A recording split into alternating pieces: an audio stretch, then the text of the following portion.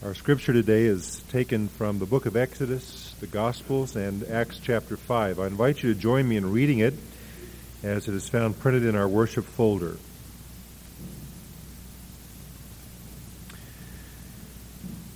Then God spoke all these words, saying, I am the Lord your God, who brought you out of the land of Egypt, out of the house of slavery. You shall not steal.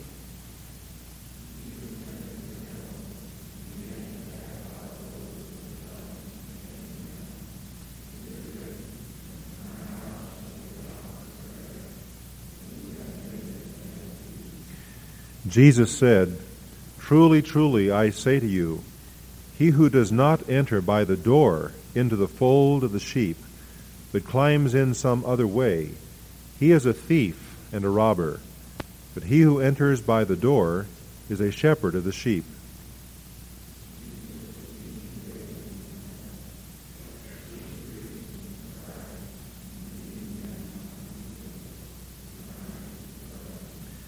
Jesus said, The thief comes only to steal and kill and destroy. I came that they might have life and might have it abundantly.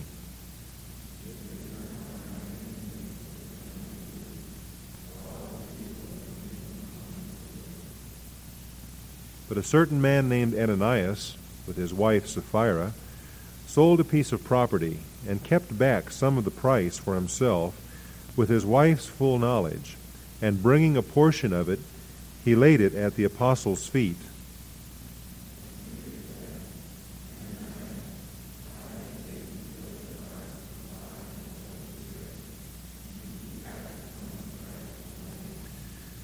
Then Peter said to Sapphira, Why is it that you have agreed together to put the Spirit of the Lord to the test?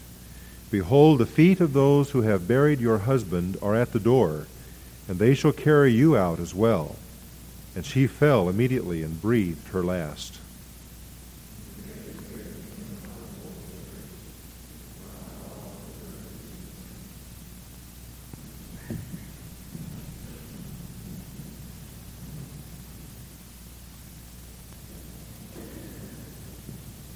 I read this past week of a way to get rid of one's garbage without having to pay for it. During the refuse workers' strike in New York City a few years ago, one desperate householder discovered this method. He gift-wrapped his garbage and left it on the front seat of his unlocked car all day long. By evening, it was gone. We smile at his ingenuity, but we must also confess the tragedy of it. Stealing has become that predictable. From shoplifting to credit card misuse and burglaries to computer crimes, stealing has become a way of life for many in our society. And we all pay for it. Its cost is built into the prices that we pay and the taxes that we complain about. Some kinds of stealing have been considered acceptable, not so bad. It is said about them, quote, if no one in particular is hurt, then what's wrong, close quote. And so there are some people who wouldn't steal a car but who don't feel guilty about padding their expense accounts. There are those who would never mug somebody in a park, but they wouldn't think twice about stealing time from their employers. In whatever form stealing takes place, God says in Exodus 20, verse 15, you shall not steal. That very command is a recognition of the God-given right to possess property. It is a blow against communism. Ultimately, all things belong to God. He then gives the privilege of stewardship possession to mankind. He may, at any point that he chooses, interfere with that possession, as he did with Job, for example. But God absolutely forbids another person from interfering with the right to possess property. Stealing is sin in the eyes of God. What is stealing? How is it defined? Webster puts it this way: stealing is to take or appropriate without permission, dishonestly or unlawfully, especially in a secret or surreptitious manner. 2 or 3 years ago now, our family went to bed on one hot August evening. The fan was blowing upstairs to cover up the night sounds so that we might go to sleep more quickly.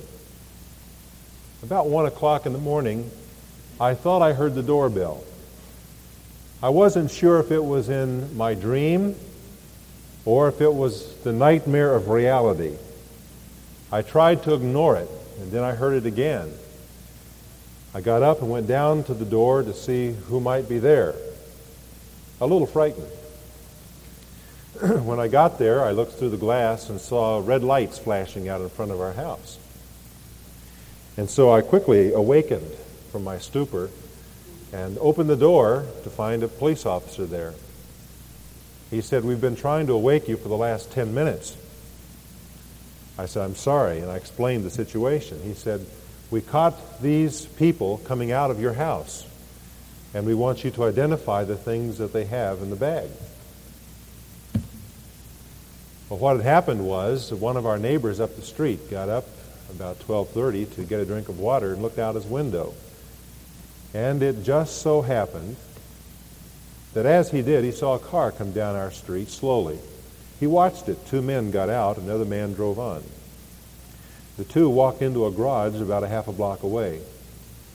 And so he called the police, and they came quietly and staked out our street. It wasn't too long until the 2 men came out of that garage, tried another one, it was locked, and then came to ours. I had carelessly left the door unlocked.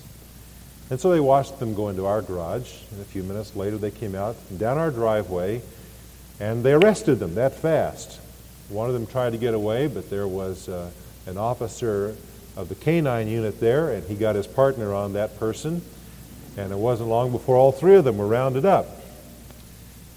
And so I went out and looked in the bag, and sure enough, here was some food from our freezer, as well as some other assorted items from our garage, all worth at least a total of 49 or 50 cents.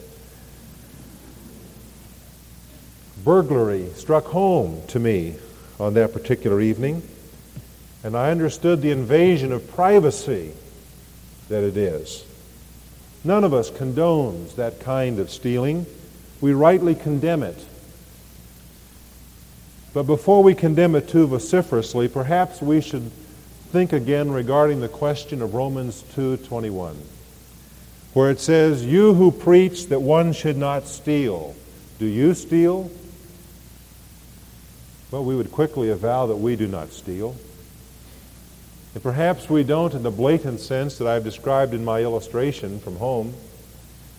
But I'd like for you to think with me this morning regarding the fact that stealing may be a little more broadly practiced than we usually think.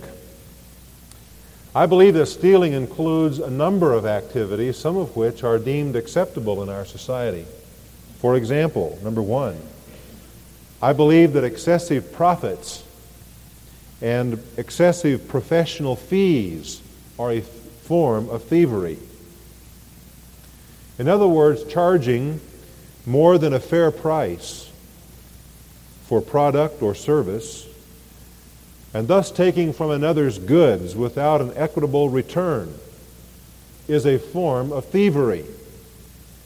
Whether it is practiced by oil companies, banks, retailers, or a professional, to charge excessively above what is reasonable is a form, however subtly, of stealing. Now, you and I are often not in a position to be able to say for certain whether this corporation or that company or this person may be stealing in this sense.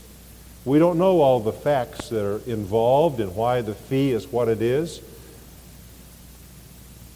A person who's involved in giving that service or producing that product has to answer before God really as to whether it is stealing or not. But I submit to you that it can be stealing to charge excessively in these matters. You say, well, that's just good old-fashioned capitalism. Listen, I believe in capitalism, but capitalism has a problem. The problem with capitalism is not the system, it's the sinners who use it. The problem with capitalism is the greed of the human heart. I believe that nations can be guilty in a similar way of taking advantage of weaker nations, perhaps charging them excessively or exporting their raw materials, refusing to allow them to export their manufactured goods, and then returning to them that nation's own manufactured goods at an exorbitant price. I think the United States can be guilty and has been guilty of this, of in effect robbing third world countries. And there are many nations that practice this kind of imperialism or colonialism, take advantage of others by charging excessively or taking advantage. That is a form of thievery. Furthermore, I believe that the failure to pay a fair wage is stealing. Or failure to put in the time for which one is paid, or to do adequate work during one's hours, is a form of stealing. James puts it this way in his book: "Come now, you rich, weep and howl for your miseries which are coming upon you. The pay of the laborers who mowed your fields and which has been withheld by you cries out against you. And the outcry of those who did the harvesting has reached the ears of the Lord of Sabaoth, the Lord of hosts." Failure to pay what is due to one's employees, or for an employee not to give his employer fair work for the pay, is thievery. A third form of subtle stealing is that of failure to pay one's debts. The careless spending of more than one earns often results in debt. Now let me say that I think Christians should show compassion to those who legitimately cannot pay their bills. In Matthew 18:21, the verses following, Jesus gave a parable that was designed to emphasize the importance of forgiveness. But there is a second lesson in that parable in the fact that we are to be compassionate and forgiving to those who legitimately cannot pay their bills. The problem is that there are those who do this by design in our day, who deliberately charge up their accounts and never plan to pay them. That is a breaking of the 8th commandment. Extortion likewise is stealing. Extortion is the use or the threat of force to wrest from another person money. The soldiers and tax gatherers in Jesus' day were famous for this. Some of them listened to John the Baptist preach his message of repentance and inquired what the fruits of repentance might be for them. He replied, "Do not take money from anyone by force." Extortion is a way of stealing. Likewise, business fraud is a form of thievery. In Proverbs 11:1, the Lord says, "A false balance is an abomination to him." In other words, a commercial scale, a balance that has been altered or tampered with in order to give extra money to the seller. That false balance is an abomination to God because it is fraudulent. Whether it is investment schemes or false travel agencies, or as happened notably in our community a few months ago, attorneys who take their clients' money for personal use. These things are all forms of fraud. Not only are they illegal, they are sin in the eyes of God. I think likewise that the sales tactic of bait and switch is fraud. Do you know the tactic? Come in and buy this piano for $295. It's a great deal. and you go in and look at it, it's a piece of junk. But you're in the store now, and so the salesman takes you from that piano to the one that costs $9.95 and tries to sell you that one. It's called the old bait and switch tactic. That's fraud, and it's sin. We are today seeing a lot of television advertisements, mail orders that are misleading. I remember seeing one for a personal clothes dryer that could be used in your home or apartment. Did not require installation of electricity or gas or vents. And it was yours for only, what, $19.95? And what was it? A 10-foot piece of clothesline and some clothespins. That was your personal clothes dryer. You see, that kind of fraud is stealing from people, and God condemns it. Likewise, bribery is included as stealing. In Exodus 23:8, God says, "You shall not take a bribe, for a bribe blinds the clear-sighted and subverts the cause of the just." Whether it be for a traffic ticket or a political vote, bribery is wrong. It is stealing. If it is not stealing money, it is stealing influence. And then we get these brochures that come to our offices that say, order this product for your office and receive this personal free gift. What is that if not a subtle form of bribery? It's not a free gift. Don't kid yourself. The office is going to pay for that free gift that you get. That is stealing. We don't like to think of it that way, perhaps, but it is nonetheless. A seventh form of stealing that we see too frequently, even in churches, is the duplicating of copyrighted materials without permission of the copyright holder. Now, I recognize that the laws can be difficult to interpret in this area, but we must be very careful about that. I know of one local church here in the Twin Cities area that thought they had appropriate permission to copy choruses, but last year they were nonetheless fined by one publisher nearly $30,000. The Archdiocese of Chicago paid over $1 million in fines to a publisher for this same reason. Now you may feel, well, listen, I've paid enough for that. I think I should have the right to copy it and use it freely as I want to. Well, I understand the sentiments that are involved there.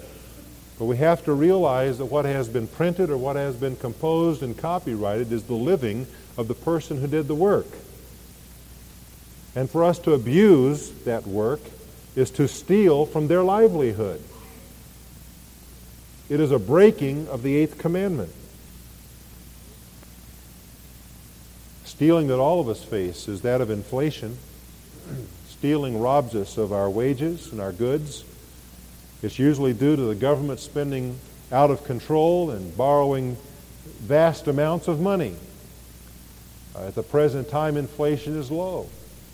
But how would you like somebody to come and steal 3.5 cents out of every dollar that you earn this year? Well, it's going to happen. Inflation may be low, but it's a thief. God also tells us that stealing is to take advantage of the poor. You look a little too sedate there, so would you open your Bibles, please, to Proverbs 22 and look at a couple of verses with me. Proverbs 22, verses 22 and 23.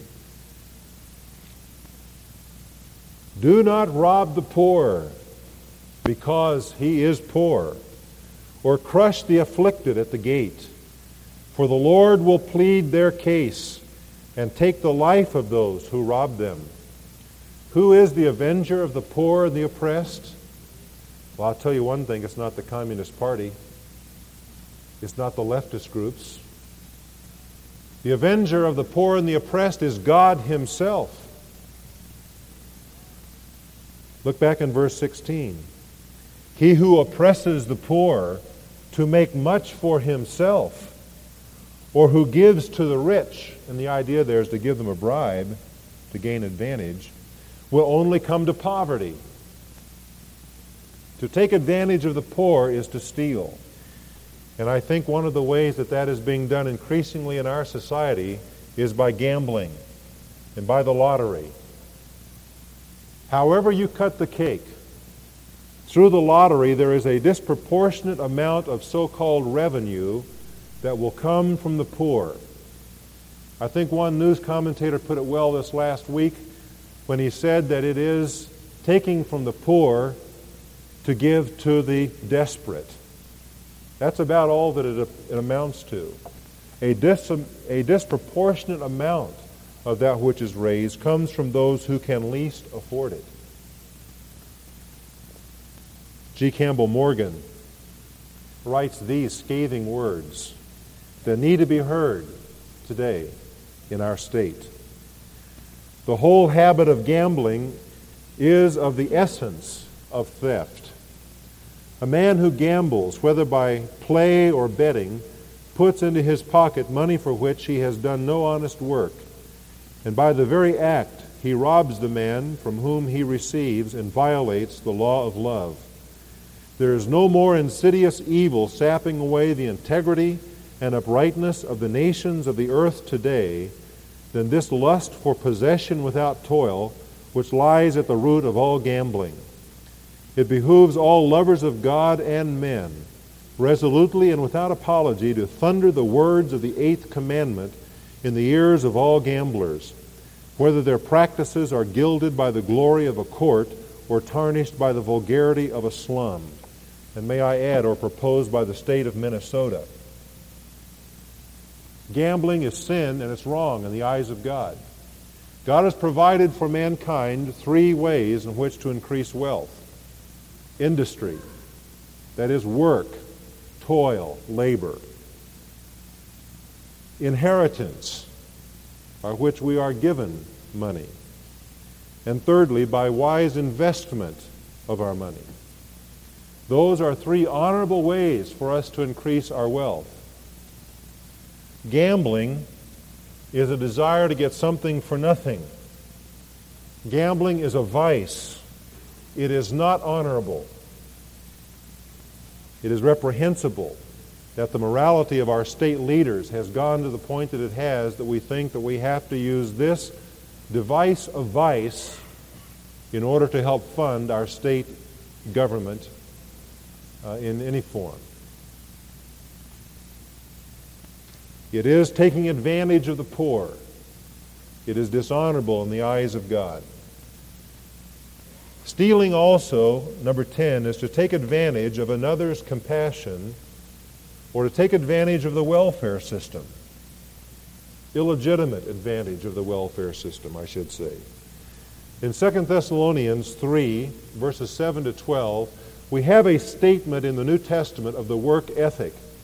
And I want you to know that from Genesis right on through the Bible, God exalts the work ethic. It is His plan for people to work, to earn for themselves. Essentially, what it boils down to in that text is that if a person will not work, he should not eat off of others either. Apparently what was happening was that there were some people who, for whatever reasons, were leeches off of other believers. That is not an honorable way to live. Now, I want to quickly say that I believe that there is a place for us to assist those who have genuine needs. We need to assist them. That is not the problem with our welfare system today. The problem with our welfare system today is that it is overloaded by people who do not have legitimate needs. And consequently, it is crushing society in general. And there's quite a reaction to it, and rightly so. Stealing is to take advantage of another's compassion when it's not really needed, or to take advantage of a welfare system disgenuinely. Stealing also can be found in another context. Thus far, we have looked basically at a social context. We've looked horizontally at our relationships with other people. But turn with me to the book of Malachi. If you're not sure where that is, go to Matthew and put it in reverse. You'll come to it. In Malachi, the 3rd chapter, verses 8 and 9, God speaks through his prophet and says this to Israel, "Will a man rob God? Yet you are robbing me. But you say, how have we robbed thee?" God's response is, "In tithes and offerings. You are cursed with a curse, for you are robbing me, the whole nation of you. Bring the whole tithe into the storehouse, so that there may be food in my house. And test me now in this, says the Lord of hosts, if I will not open for you the windows of heaven and pour out for you a blessing until it overflows." You see, I didn't know we taught tithing in our church. Well, we don't. There are people who have convictions about tithing, and that's fine. But we do not teach tithing as a New Testament principle for giving. There's a higher principle.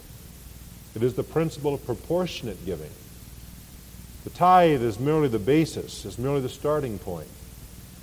The basis of giving in the New Testament is that of grace. We give back to God out of gratitude for the gracious blessings that he pours into our lives. And so there is not a direct interpretation of this passage to us, but there is an application that is here. If I selfishly withhold my giving to the Lord, I am robbing God of what is due to him. God says so himself. This is stealing in another context, in a spiritual context, in a vertical relationship with God. And brother, it applies. It applies. Failure to give God what is rightfully his in my giving to the Lord's work is to be a thief. And it's serious.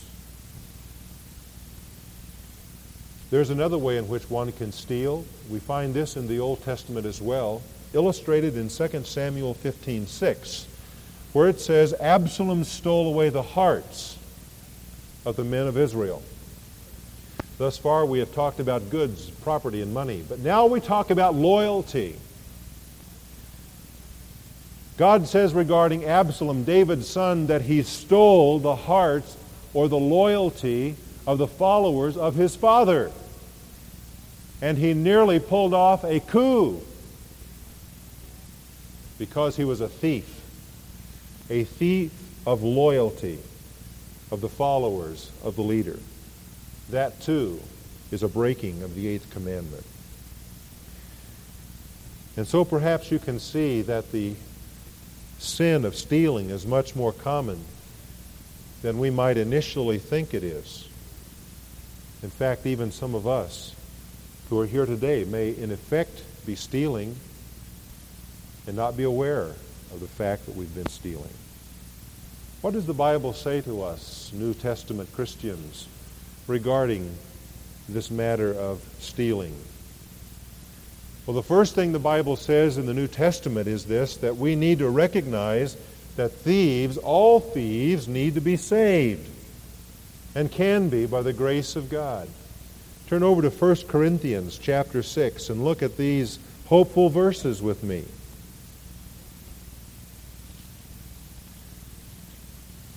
Beginning in verse 9.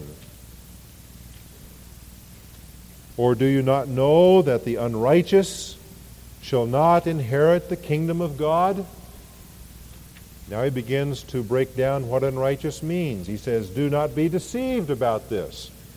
Neither fornicators, nor idolaters, nor adulterers, nor effeminate, nor homosexuals, nor thieves, nor the covetous, nor drunkards, nor revilers, nor swindlers shall inherit the kingdom of God.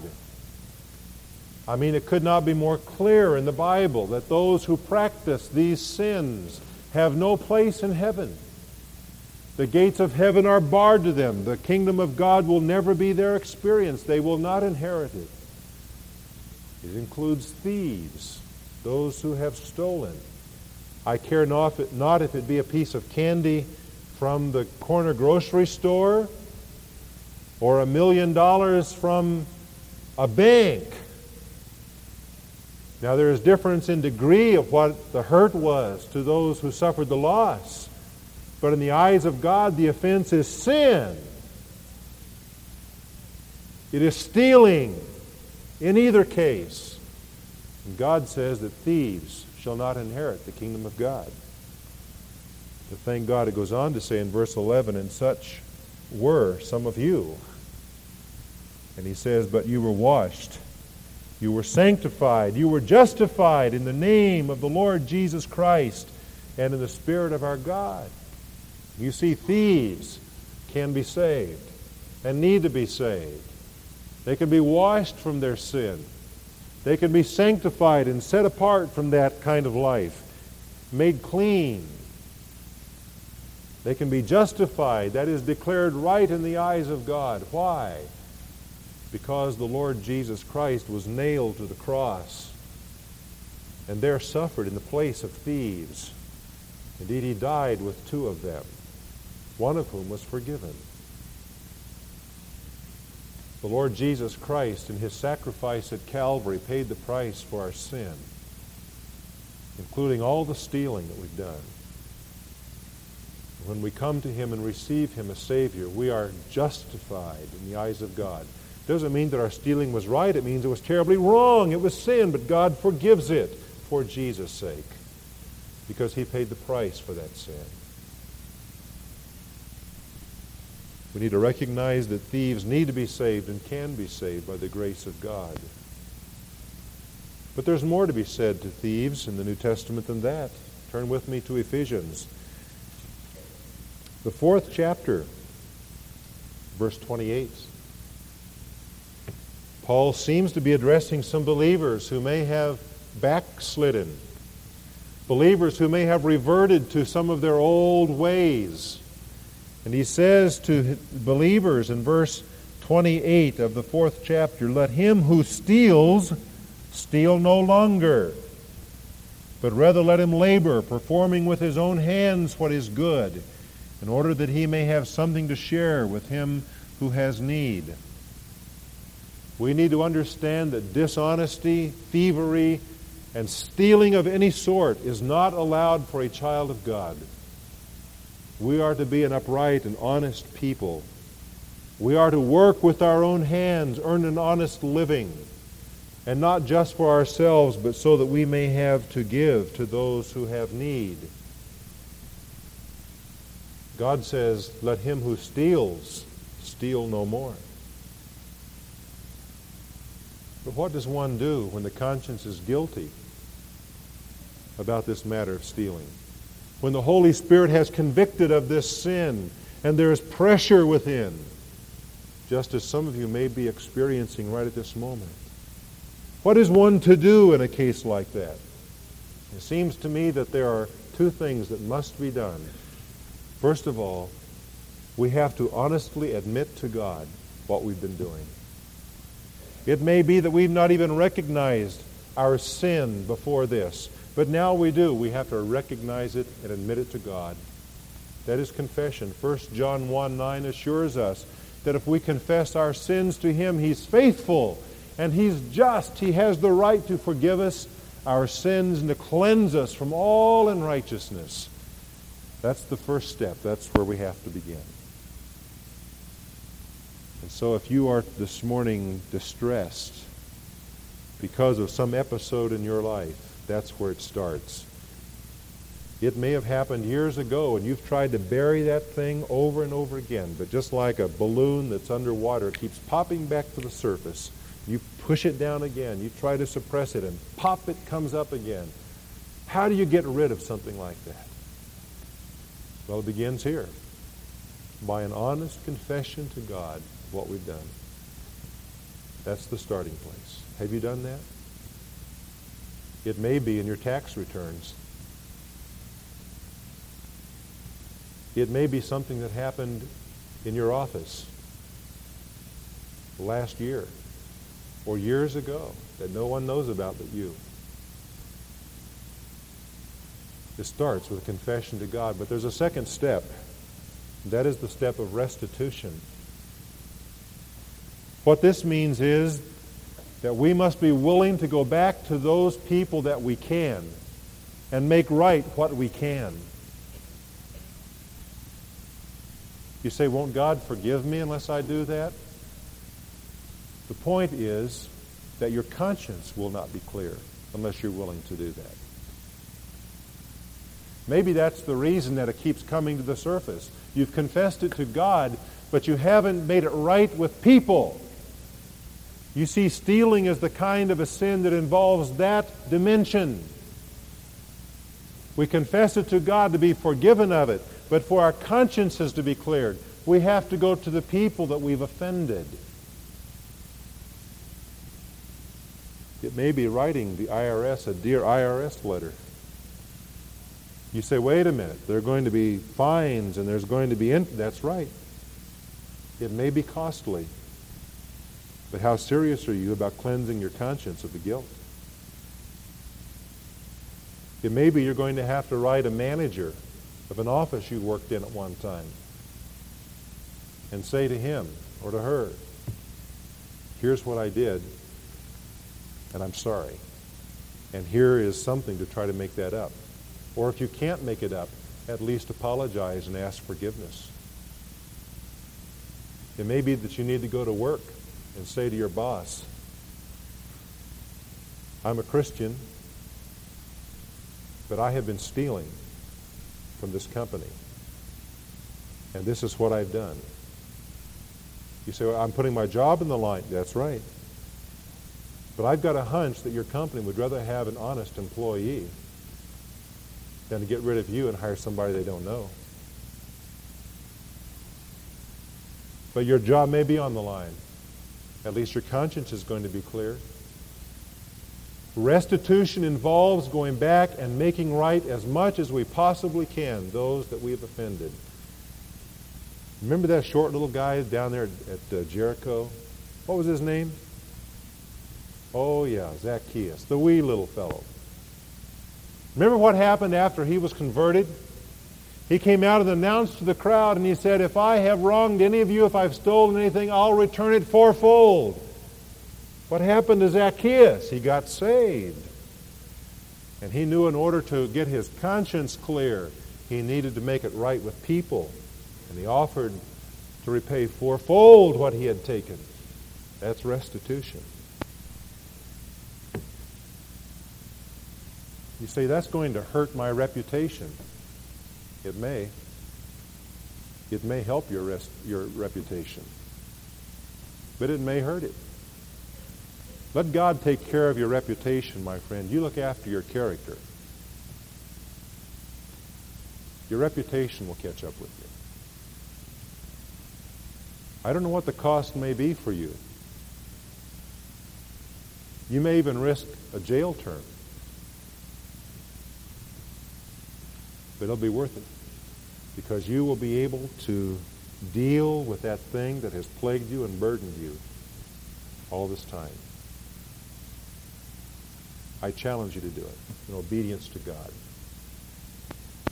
Undoubtedly, the most serious kind of stealing is that which is done directly against God himself.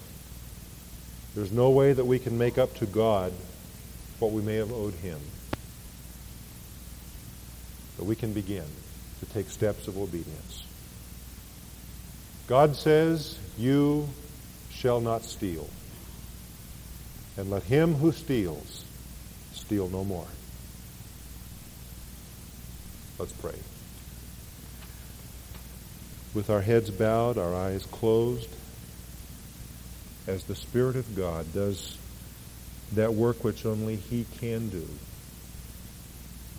in convicting us, exposing us, loving us. My friend, will you let him have his way in your life this morning? Will you say to the Lord, in words of honest confession, what you've done? Will you commit to the Lord that you will take whatever steps are necessary to clear your conscience, to make restitution? Are you willing to write letters, to go see some person make a telephone call, to take whatever steps you can reasonably take to make it right? Will you tell the Lord right now that you'll do that?